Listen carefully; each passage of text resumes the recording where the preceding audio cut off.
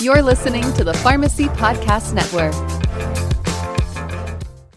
Welcome to the PharmD Money Podcast, where certified financial planner Derek Delaney brings financial education and observation to help pharmacists navigate their most important financial questions.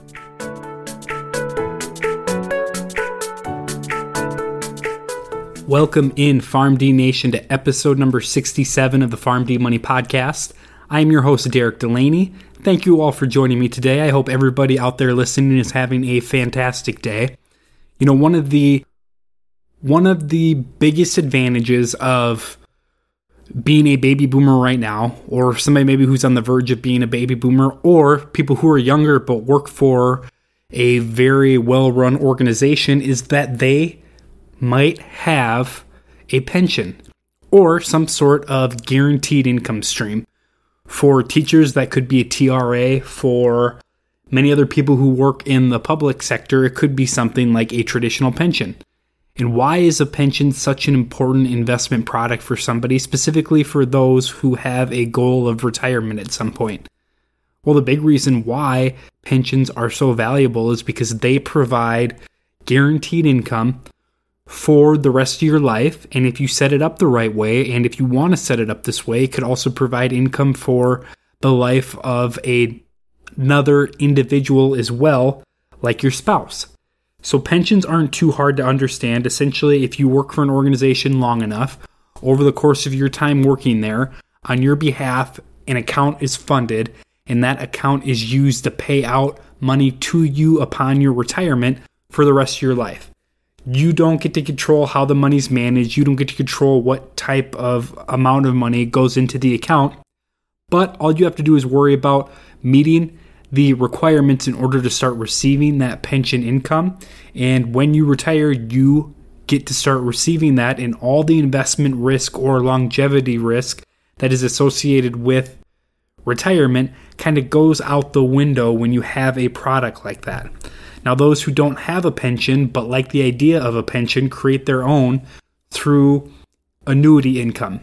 So I see that often as well, is you don't have a pension but you have a big pile of money. You shave off a little bit of money from your overall nest egg and you give it to an insurance company. In return, that insurance company is able to pay you a steady stream of income for the rest of your life. But pensions can be a little bit more confusing, and there's some planning that goes along with making sure you're doing the very best thing with your pension, considering everything.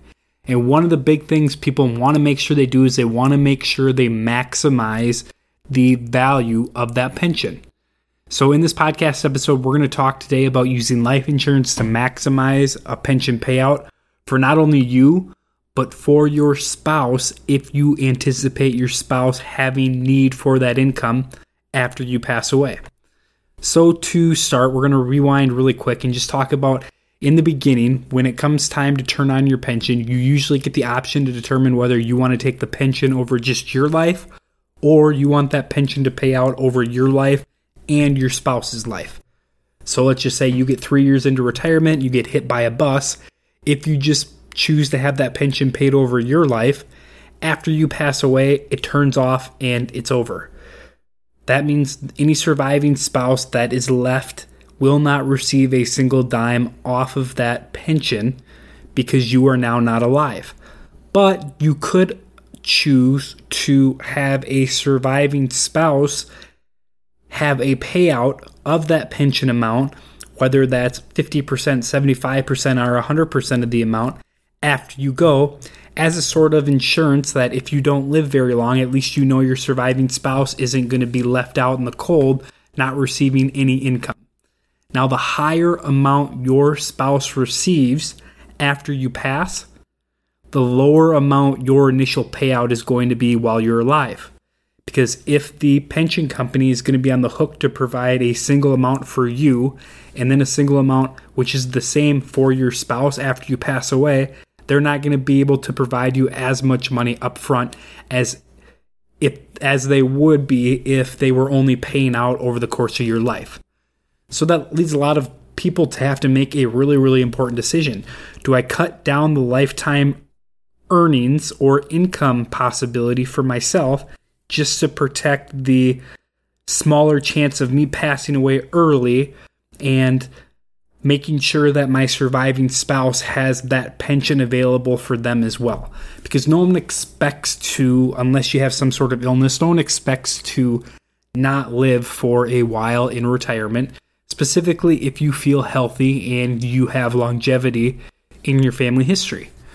So a lot of people are very, very attracted to the option of 100% payout to them and nothing to their spouse after they pass, because they're going to get the most money up front. That income stream that they're going to start receiving is going to be largest if the pension provider doesn't have to worry about paying any more money after you go.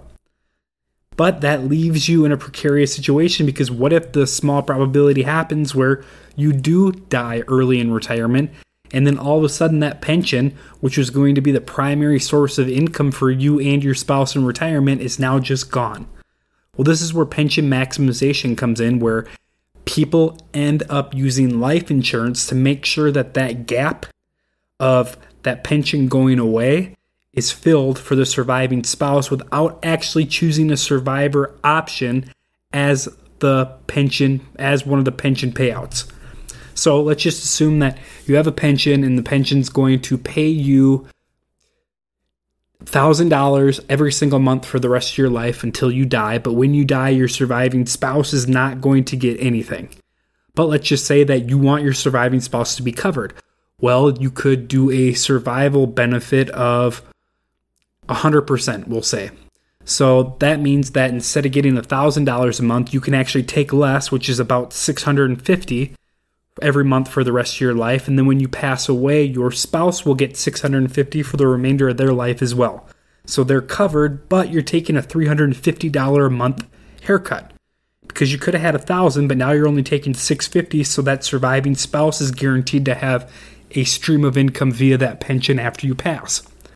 Well, pension maximization is taking that $1,000 with no survival benefit and trying to figure out, can you take less than $350 from that $1,000 and go out and buy life insurance on yourself? And if you pass away, will that life insurance be enough to cover or exceed what that $650 survival benefit would have been for the spouse?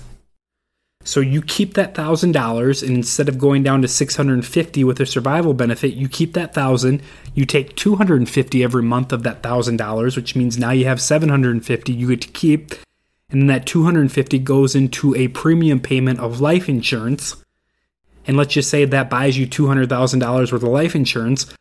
And I'm just making numbers up here, so I don't know if $200,000 of life insurance is going to be able to be purchased with only $250 of premium, but this is just to prove a point.